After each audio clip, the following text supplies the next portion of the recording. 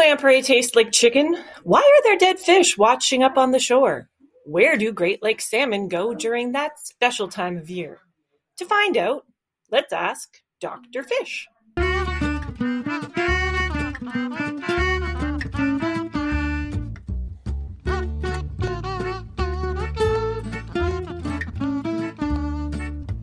That's right, it's Ask Dr. Fish, a brand new streaming show from Gobi Dog Media, Illinois, Indiana Sea Grant, and Wisconsin Sea Grant. We're so happy to be here for this, our very first episode. And my name is Stuart Carlton. I apologize for my voice. I'm getting over a non-COVID cold. And I forgot about getting sick. Just plain old getting sick, because it's been like 2 years. It stinks. And then getting sick the weekend before you're launching your new live show, not ideal, but that's where we are. Anyway, my name is Stuart Carlton with Illinois Indiana Sea Grant. I want to introduce our two Doctors Fish. First of all, we have Katie O'Reilly. Katie, how's it going? It is going great, Stuart. I am so excited to talk about all things fish today. I am also excited to talk about it. Katie O'Reilly, she is our aquatic invasive species specialist. We're very happy to announce at Illinois Indiana Sea Grant. We also have Titus Seilheimer here. Titus, also a Dr. Fish. How's it going, Titus? Good morning. It's great. Another great day talking about fish. Another great day talking about fish. And then finally, last but certainly not least, we have the finest research coordinator in all the Sea Grant Network, Carolyn Foley. How's it going, Carolyn? I am doing well, and thank you for that kind introduction, but I will clarify, I am not a Dr. Fish. Not a Dr. Fish. That's okay, neither am I. It's fine. We have two Doctors Fish. Those will try to take us through the day. Great. So this is our very first episode. It's going to be a new live streaming episode that will be on the second Monday of every month at 11. You can join us here on YouTube. The link might change around for the first few weeks. We will figure out what it's going to look like and let you know. And then, these first few times it's going to be a little bit shaggy, right? This is a Gobi Dog Media production. That means it's going to be a little bit shaggy. It's going to be a little bit by the seat of the pants. And for people who like us, that's one thing they like about us. And for people who don't like it, well, there's a very limiting factor. And we're just dealing with that as far as we can. And so the idea is that, we're going to stream this live every month. And then what we'll do is we'll also release it as a podcast. And so you can go to askdrfish.transistor.fm to subscribe to the podcast, or just look in your podcast feeder, podcast player. And that's where you'll see it. And you can also, though, if you are joining us live, go ahead and use you can either type into the chat box on YouTube, or on Twitter, you can use the hashtag AskDrFish, and we'll be monitoring that to take your live questions. So if you want to, completely derail the show, I highly recommend it. And this is your chance to do it. Because, there's no fish question, no science question, no life question that is too hard for our Doctors Fish. Well, let's get going right away. And this first question,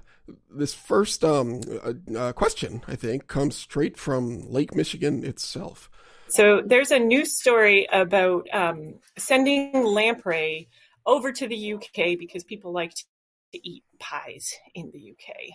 So a Michigan man is preparing to ship invasive blood-sucking lamprey over to England because they enjoy it there. So question for the Doctor's Fish. Have you eaten lamprey before?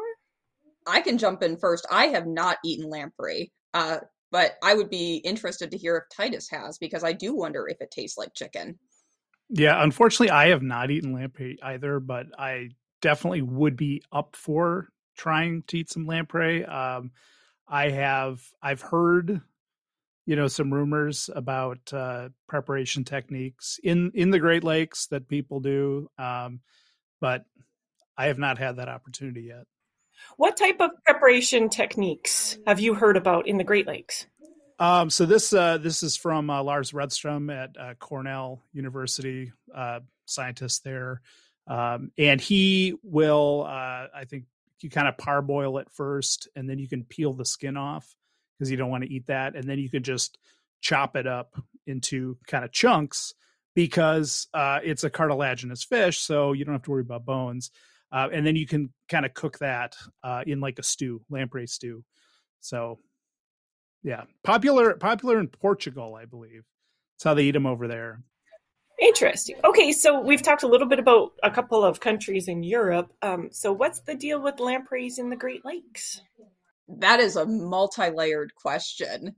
So first kind of aspect is, what kind of lampreys are you talking about? Because when we say like these blood-sucking, parasites, often people are talking about the non-native sea lamprey, which is obviously a big threat to the Great Lakes. It entered into the lakes, via some of the canals that were built because it's native to the Atlantic coast.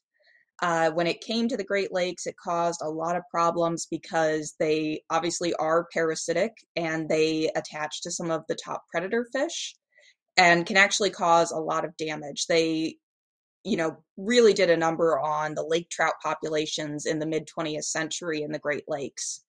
But we also have native lamprey species, which a lot of people don't know about. There's 4 other species of lamprey that are much smaller, but are native to the lakes, and not all of them are parasitic. Some of them don't attach to other fish when they're adults.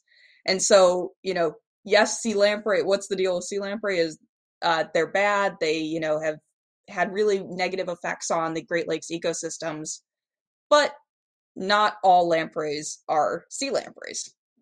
Okay, yeah, I was going to just, talking about sea lampreys in the Great Lakes, they are, really peak populations kind of hit the Great Lakes with sea lamprey in the mid 20th century. And Katie mentioned, really big impacts on lake trout. And, for Lake Michigan, by kind of the 1950s, mid 1950s, late 1950s, lake trout are extirpated. They're basically locally extinct from Lake Michigan.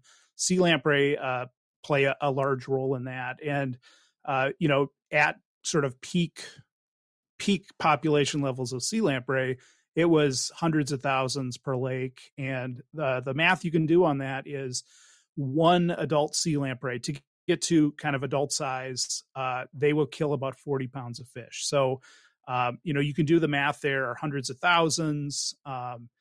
That was, that's millions of pounds of fish kind of being lost to sea lamprey predation around the Great Lakes. And that's big ecological and economic impacts.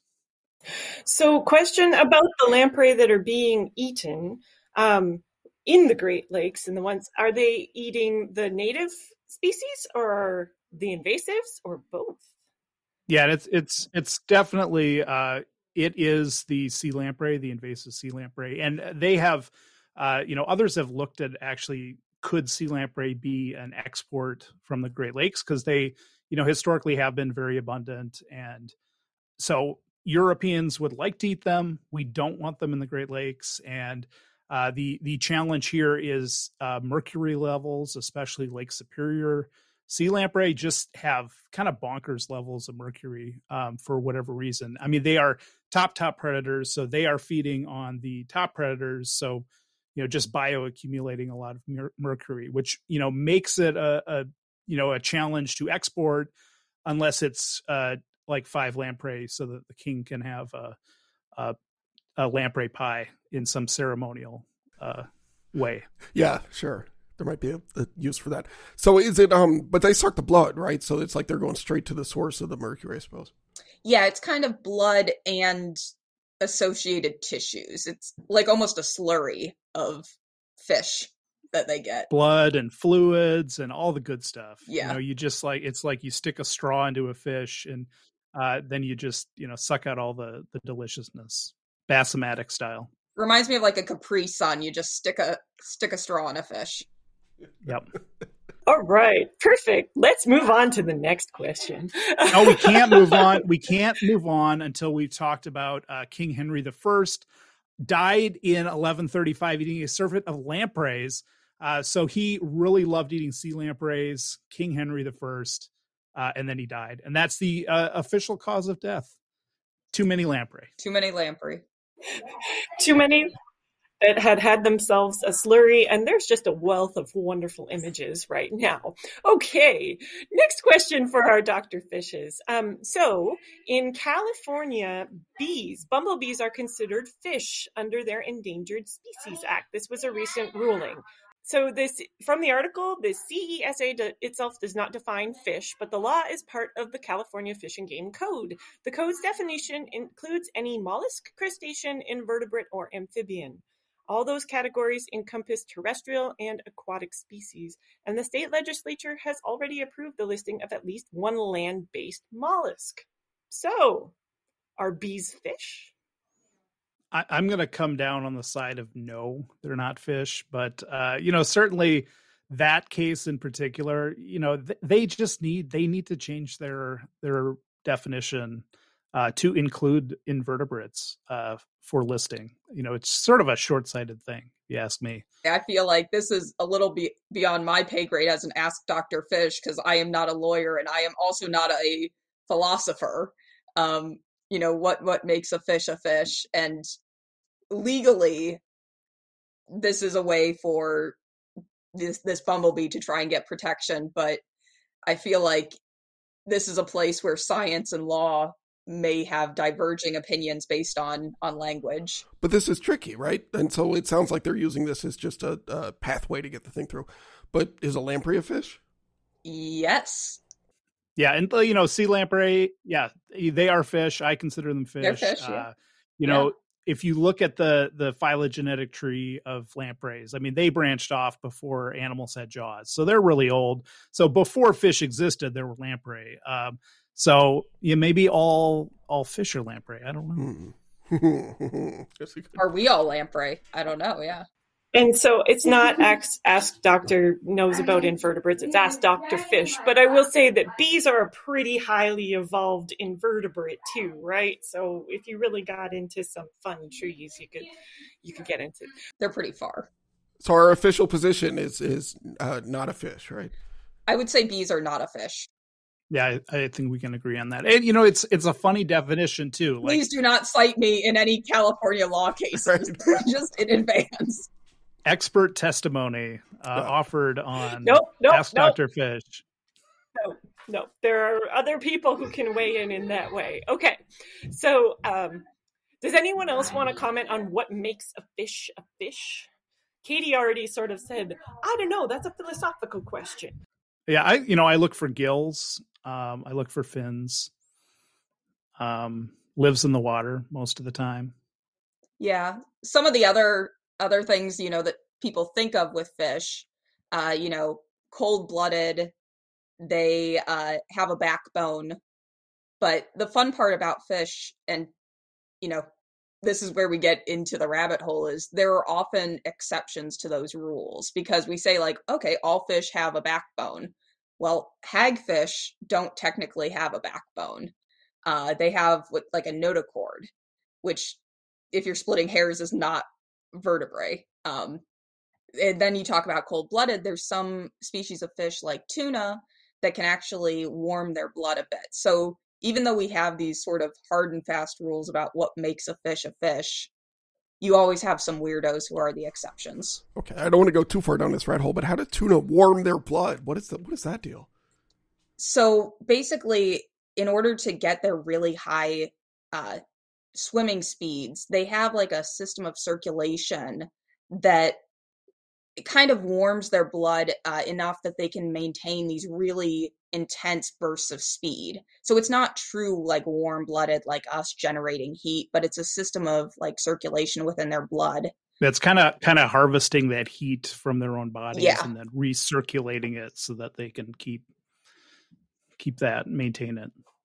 But not about Great Lakes fish species. Yeah. No. That's where we're moving on. That's okay. We can ask Dr. Fish about any fish. That's cool. Okay. I do believe we have a video question. Stuart.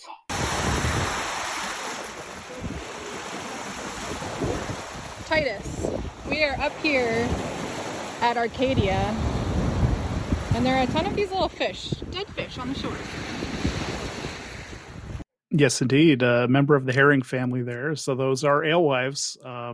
So typically, we see dead alewives on the beach kind of every year. This 2022 was actually a bigger year, at least in Lake Michigan. We saw I've been here for 10 years, and it's the most I've ever seen living in Manitowoc. So they are non-native to the Great Lakes, similar to the sea lamprey story. They took advantage of those canals, moved upstream, just like the lampreys did, native to the North Atlantic, and spread out through the Great Lakes. And they come into spawn near shore and in tributaries in the spring, early summer, and just have this tendency to die off in the Great Lakes in kind of numbers. So not an unusual sight. This year was particularly stinky, though. Yeah, and I'll just piggyback off what Titus said. We haven't seen big alewife die-offs like this, in recent memory, but back in like the 1960s, 1970s, when alewife numbers were a lot higher in the lakes, particularly in Lake Michigan, there are, pictures and accounts of just piles of dead alewife rolling up on beaches, to the point of where in the Chicago area, some of the public beaches had to have heavy machinery come in and lift up these piles of dead, stinky, rotting fish. So, yes, this is a lot of fish, but it kind of pales into some of the numbers we've had in past decades. Yeah, and the to call back to the sea lamprey story and the lake trout story, alewives really were able to take advantage of that. The extra losing lake trout in Lake Michigan. Lake trout's the top predator.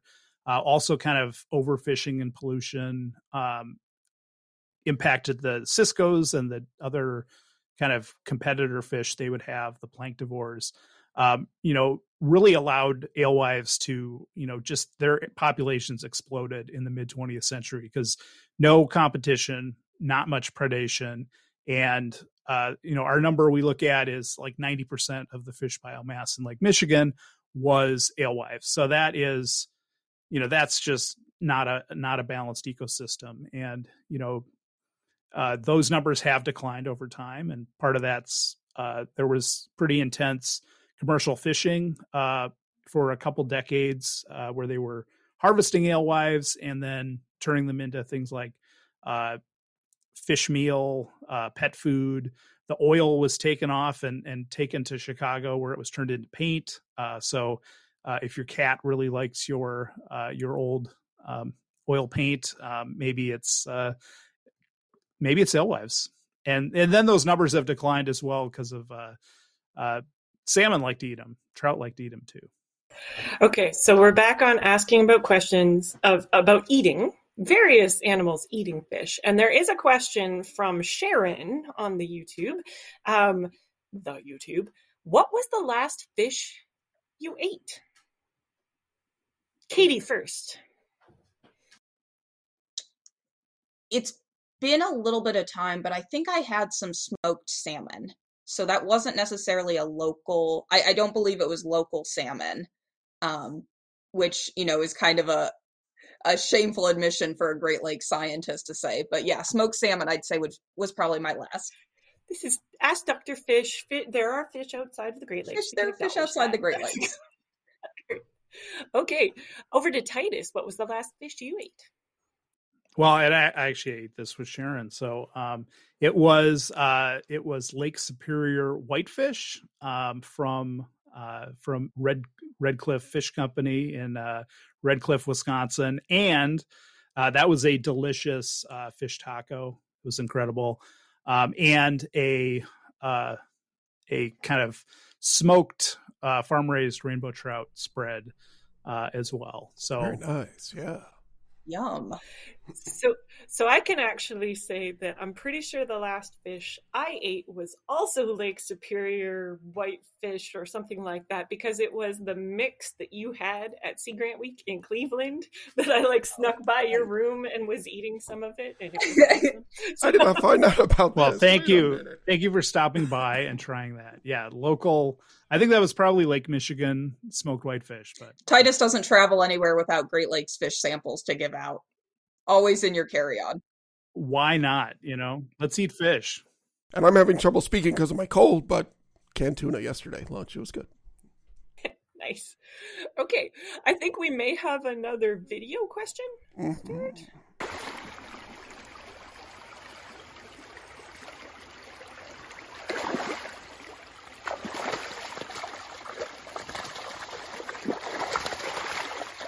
So look at this. This is from our friends at the Washington State DNR, which is a really fun Twitter follow. And they sent us these cool videos of salmon running up and spawning here. Yeah, that's it's the picture of persistence there. Not a very big creek. Well, I was going to say it's a great way to, Monday morning, I feel like that salmon trying to go upstream, getting through my email inbox. That's your fault for checking email. You should never do that. But, I was going to say, he's more successful going upstream. We'll just say that. So I have a question. What do we know about salmon spawning, first of all, in general, right? I mean, you see the video of them jumping up and getting eaten by the bears and all that. But what I remember as a kid is maybe they weren't really sure how salmon made it up to the stream where they were born. What's the latest on that? Because I was a kid, a bit ago at this point. Well, smell, they follow their nose, at least for the last part of their journey. And, they, like in the oceans, just these huge migrations, thousands of kilometers going out in the ocean, but they find their way back and then they follow their nose back to where they came from. Yeah. And so they kind of use a bunch of different senses. Like Titus said, the nose is a big one. They sort of imprint on the scent of the stream where they're born to help guide them back. But, when you're out in the ocean, it can be tough to know a single stream scent. And so there's also been evidence in the last decade or so that they actually kind of use the Earth's magnetic field to help orient them too, similar to migrating birds, to at least help get them close enough to where the scent, like Titus said, can then help them get up to that birth stream. How do they sense the magnetic field? Do you know? Is that like a lateral line thing, or what do they use to sense that? I think the evidence was that it was a lateral line thing, but I wouldn't say I know 100%. Yeah, and it's really cool. Like when you look at a fish coming out of Washington State, so that fish is going out, it's going north, and it actually goes up the Pacific coast, goes along the Aleutian Islands, circles out into the ocean, and this is like a multi-year thing. It's not like these baby fish know where they're going. Like they haven't done this before. They do it one time. And it's this multi-year big loop. And then they end up back where they're supposed to be, usually at the right time. And then they kind of know it's time to go upstream. And that's my stream right there. So do salmon in the Great Lakes do this as well? And where, if they do it? So even though, Pacific salmon are not native to the Great Lakes, they were introduced back again mid-20th century, when a lot of things were happening, as we've talked about. But they do, in many cases, return to streams either that they were planted in from being raised in hatcheries. There is some wild reproduction. Quite a bit of wild reproduction. I was going to say, yeah, quite a bit of wild reproduction that started happening, that started. And so we often have tributaries to the Great Lakes, even very small streams, that salmon make their way up. And I'm sure, Titus, you've got streams in Wisconsin that you probably have some salmon coming up. I know we have a lot in Michigan. Yeah, definitely. Michigan is, for us in Lake Michigan, so we have the stocked fish, and what a lot of our fishing clubs do now is they'll put out these net pens.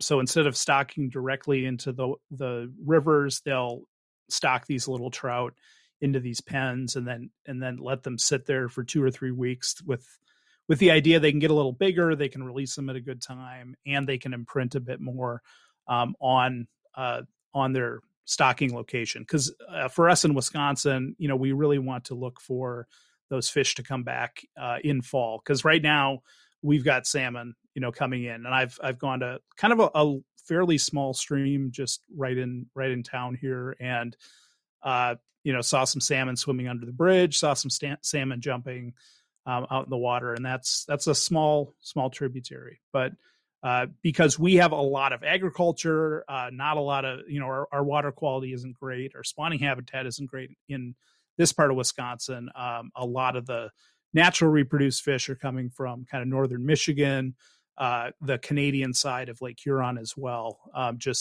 If you have lots of forests, clear water, cold water, lots of gravel, that's a nice place for a salmon to go.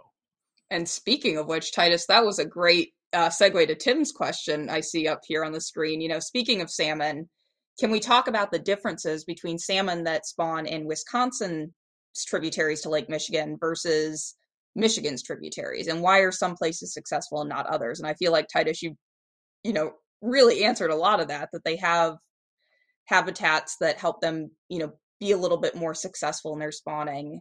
And the other thing is not only the habitat itself being nice, quote unquote, but having like cold water, a gravel bottom, but also can the fish access that habitat? Some habitats or some streams are blocked by like low-head dams, they're blocked by culverts, and so fish may not be able to access habitat even if it is good habitat upstream. So that is a difference too. And I know I don't know the exact distribution of all the dams, but I know a lot of the Great Lakes tributaries have these low-head dams and culverts that can prevent fish from getting to habitat.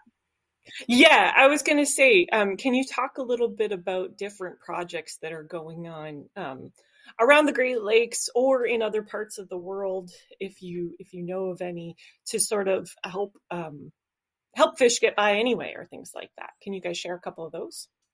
Yeah, there's a lot of work, you know, for things like culverts, like you know, especially with infrastructure. Like we've got a lot of infrastructure issues right now.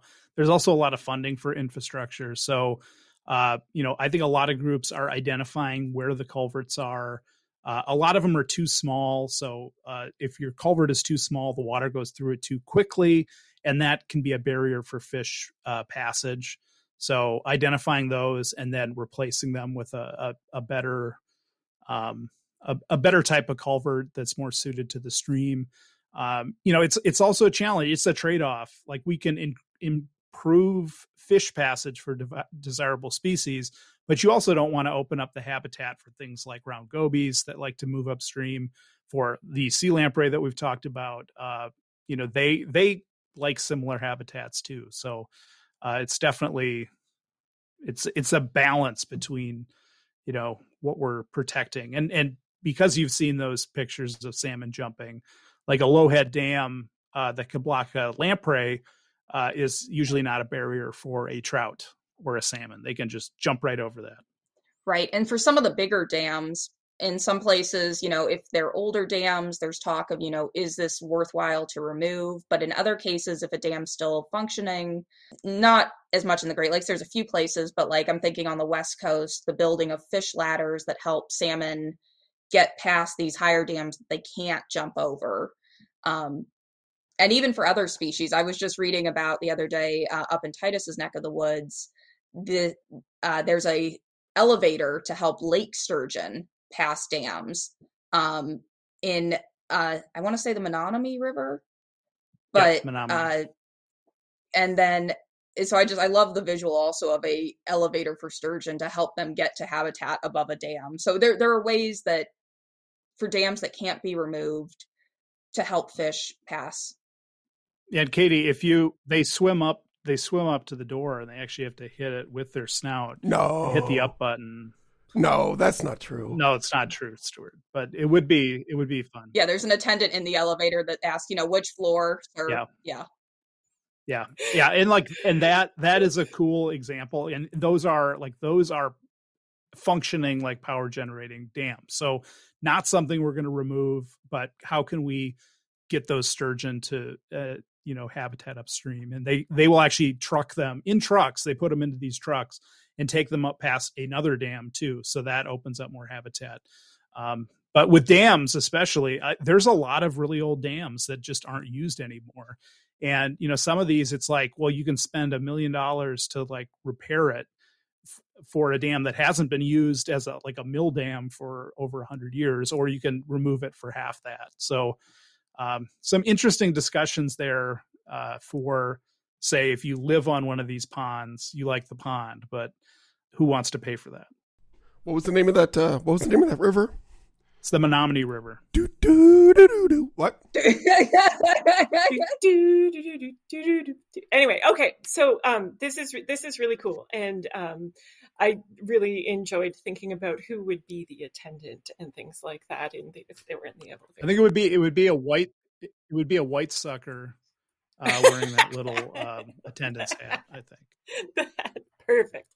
Okay, so let's switch to a different question, because there is a question on YouTube, and we also had there's a huge story in the news right now that there was a cheating scandal in a walleye tournament where some people were actually putting weights into their fish. And this is video that we cannot play on Dr. Fish.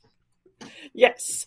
So there's a question in here that I'm not going to read, but why do people cheat at fishing tournaments? Big money. Big money.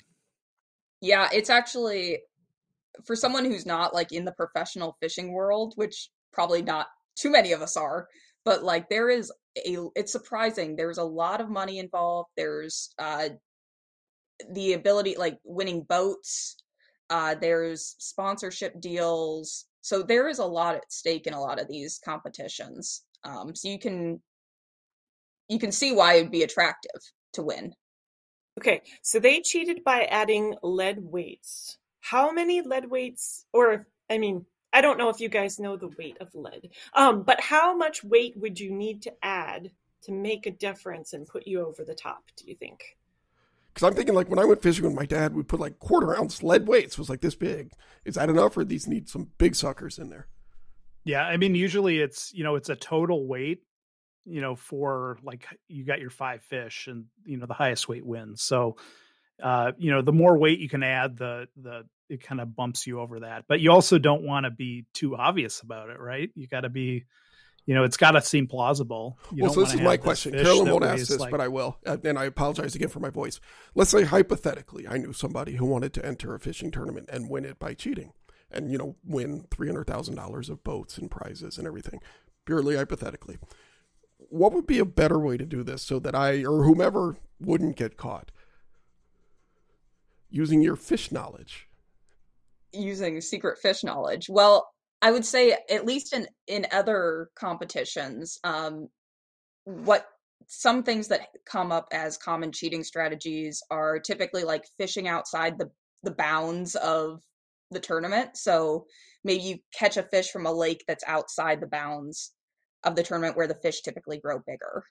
That's one way of doing it. Another way is sort of having a plant. So you might have like a friend in another boat hand over a larger fish that they caught earlier, like outside of the time limits of the thing. So ones that don't necessarily involve changing your fish catch, but changing it by adding weight is what I mean. Yeah, and what I would do is, and a lot of this is inspired by Carl Hyacint's book Double Whammy, which is actually about cheating in bass fishing in Florida, which is a fun book if you like Carl Hyacin. But what I would do, I would get some the biggest walleye I can find. I might grow them a bit in an indoor aquaculture situation, really grow them out, really get them fat, and then I would plant them on the bottom, and then I would either use some kind of ROV to release them, or I would get a scuba diver to hook them up to my my lure.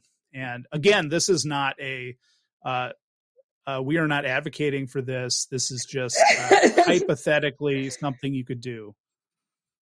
Because we're very intelligent people. All right, so now I have so many questions. So how long would the person need to stay down there to let your walleye go? Yeah, you gotta coordinate this thing ahead of time. You gotta, make sure you and your dive buddy are on the same page. Right, and you can't catch all your fish in the same place. You couldn't just like pull up 5 fish from the same location. You'd have to have kind of multiple areas, and maybe this scuba diver would have to head over, and you would want to have a rebreather system because you don't want to have the telltale bubbles coming up. So you got to have this, it's got to be pretty subtle. And you also don't want, with the technology of fish finders today, I assume that if somebody else was fishing there, they would see this, the image would pop up of like this scuba diver, swimming underneath this competitor's boat. So you would have to avoid that as well. And maybe you would you could actually drop something down so that they could tow the diver to another place. See, now we're starting to get somewhere. That's good. Yeah, and you'd probably have to split a bunch of your win with this person or these people, right? Okay, so I do have one other question for Wall. $50,000 from a $300,000 prize. It seems like it's just a smart investment. Not advocating though. No, not advocating, but $50,000 is not nothing to. Yeah. So one other question about walleye specifically, if you wanted to grow them, say you wanted to grow walleye locally, what would you do to make them grow really big, really fat, really fast? Well, I can actually I'll throw this up to some of our research we're funding, because we're actually funding some research from the Northern Aquaculture Demonstration Facility up in Bayfield, Wisconsin, who they're actually looking at indoor production in recirculating systems of walleye. So, you would dial in the right temperature, and there's like an optimal temperature where things will grow and continue to grow. You could probably manipulate the daylight so that you could keep them growing, so they wouldn't have that kind of winter some photo period and nonsense. I like it. Yeah, exactly. And then you just pump them in with enough food, and they would just balloon up to be like the largest walleye anyone's ever seen, which is also a risk. You don't want to do that because, you could, if you caught this world record walleye, people are going to start scrutinizing it and, probably pull tissue samples, or, you could actually tell that it's been fed, fish feed probably. Yeah. And these dudes, and you have to pass a polygraph, right? And these dudes about got a whooping, I guess we'll say. Yeah. Oh yeah. The audience was not happy, to say the least.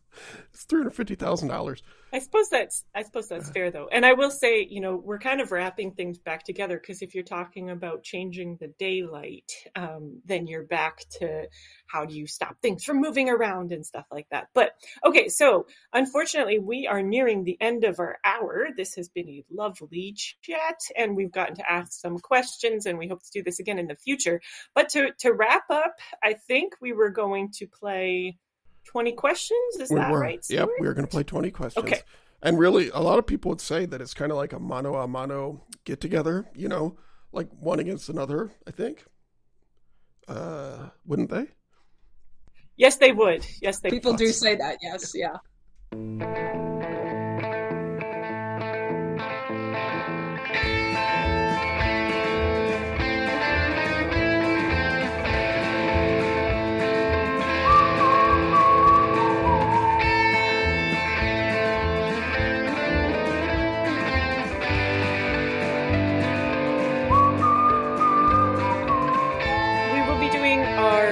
Questions. I'm going to give Titus and Katie a second to consider the fish that we are going to use. Consider the fish.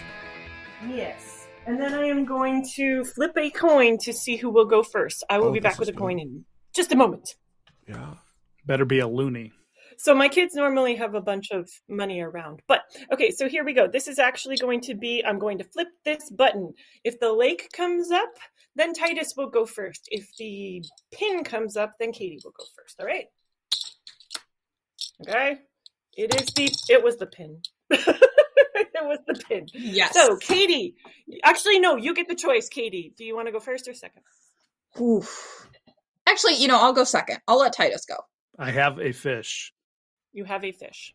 And we'll go Carolyn, Katie, Stuart. And then if anybody chimes in with a question from the live audience, we will chime in with that. Does it have a backbone? Yes. Does it live in all 5 of the Great Lakes? Yes.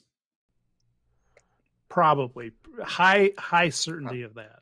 High certainty of that. That's good enough for me. Does it inhabit the benthos? Not exclusively, but it could be found there. Do people like to fish for it and eat it? No. Does it eat other fish? It does not. Could somebody find it and eat it, like on a hot dog bun? It is possible, but highly unlikely. Is it a fish that other fish eat and it's important to them? Yes. Is it native to the Great Lakes? Yes, it is. Is it bigger than a hot dog bun? It is smaller than a hot dog bun. So how many more questions do we have? You know, I've honestly lost count. I think we're at 9, so I think we have 11 more questions. I will give you a size, maximum size, or sort of an average size would be 2 inches long. Is that total length or? Total length, and maximum would be about 3.5. That would be the largest on the largest end. We'll count that as a question. Thank you, though, Titus. All right, so now we're at 10. Does it live in like the coastal areas and go up streams and stuff like that? Yeah, you'd probably find it coastally or in small streams. Do people harvest it for bait? They do. Well, not really. Not really. Okay. Yeah, it's not what I would call you wouldn't see it in a bait shop. You're not going to see it in a bait shop. Okay, cool. No. It has? Does it have teeth?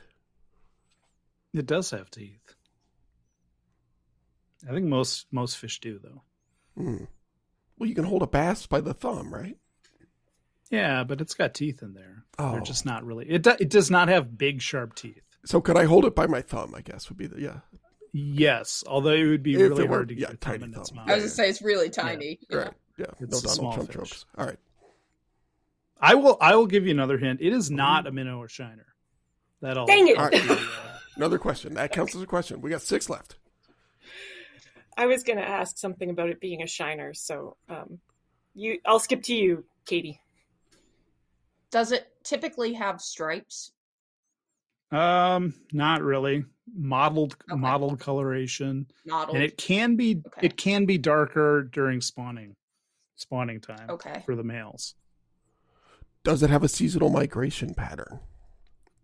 Not really. All right, down to 4 questions. Another. It does. If you were to pick this up, or if you were a predator, there are some. It does have some methods of deterring predation.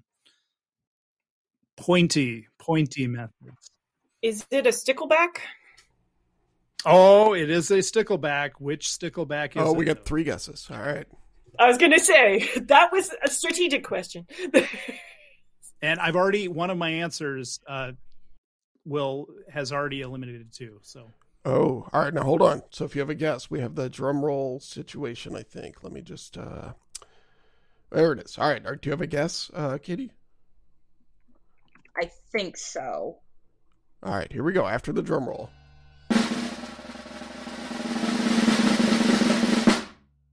Is it the 9-spine stickleback? So close, Katie. So close. But No. incorrect. All right. What's another stickleback, Katie?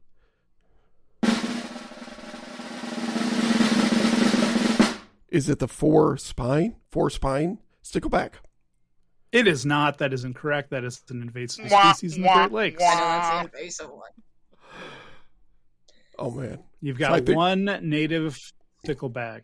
One more. Is it the brook stickleback? You got it, Brooke Stickleback. Wonderful. All right, so Nice that's a work, point. Katie. Nice a point work. for Katie. Good. All right, that now was a rough one. yeah, we got it. It wasn't rough. We got it. All right, Titus, your turn.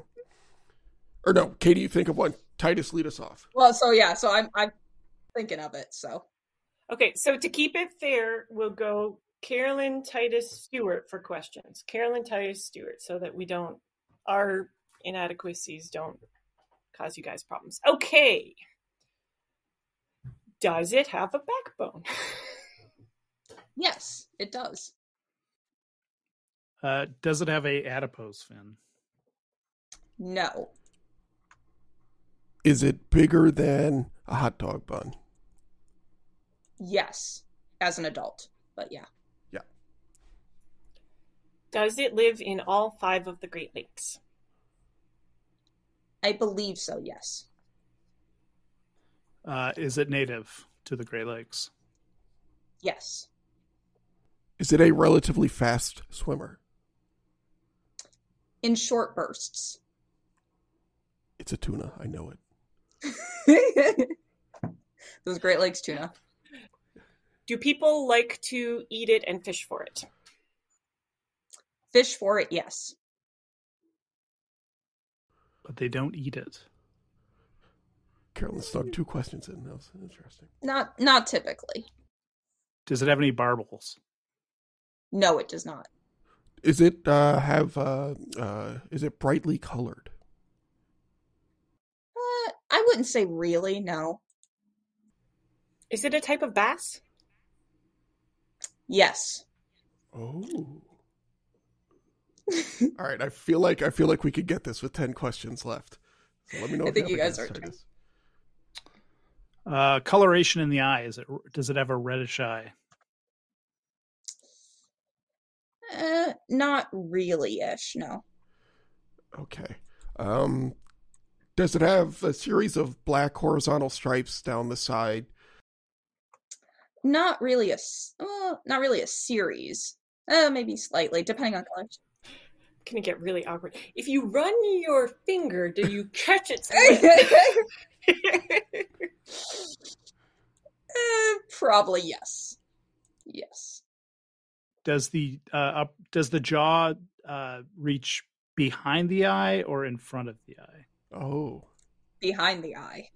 Behind the eye. All right. I think you guys might know it. I think it's been a minute, but it is my turn. So let's see. Is it a largemouth bass? It is indeed. Oh, there was no. That's I great thought there was going to be a sound effect, but yeah. That was no, that's just us going, yay! That's you saying woo from the last time we did this. Or maybe Carol. You got it. It is a largemouth bass. All right. So I think my suggestion, rather than do a runoff, is we just keep a running tally throughout the length of this. So right now it's 1-1. 1-1. It is. But then we run into problems for the big finish because where people are supposed to they get 30 seconds of soapbox time to promote whatever fish-related thing they want to. So since we got Katie's in fewer guesses than we got Titus's, that means Titus, you get the soapbox. 30 seconds once I get you set up into the solo view. Take it away, Titus. All right. Hey, everybody. It is fall. That means it is spawning time for a lot of trout and salmon, a lot of other species in the Great Lakes. Go out, find your local stream, and go check out some spawning fish. You can watch them swimming. It's really cool. You can get up close and see them. Find a dam that's close to the lake. You'll probably see some salmon there. Excellent. So we're going to do this again in December. So please watch social media. We're going to be reaching out to a couple of different groups to see if we can ask other questions. But Doctors Fish, thank you so much for joining us today. We had a great time asking you questions and picking your brains.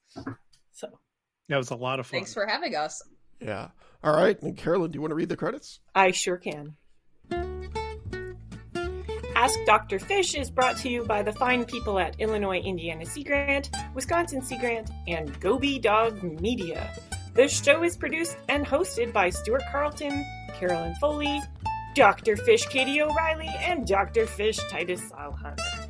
The podcast version of the show is edited by the awesome Quinn Rose, and we encourage you to check her work out at aspiringrobot.com.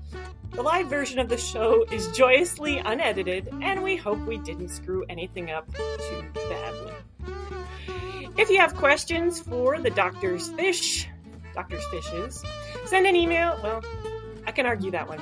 Send an email to askdrfish@gmail.com. Use the Twitter hashtag AskDrFish, or call our hotline at 765-496-IISG. Thanks for listening. And we'll see you live on YouTube and Facebook at 11 a.m. Eastern, 10 a.m. Central on the second Monday of every even month. So the next time is the 12th month of 2022. In between now and then, if you have fish questions, science questions, or life questions, just ask Dr. Fish.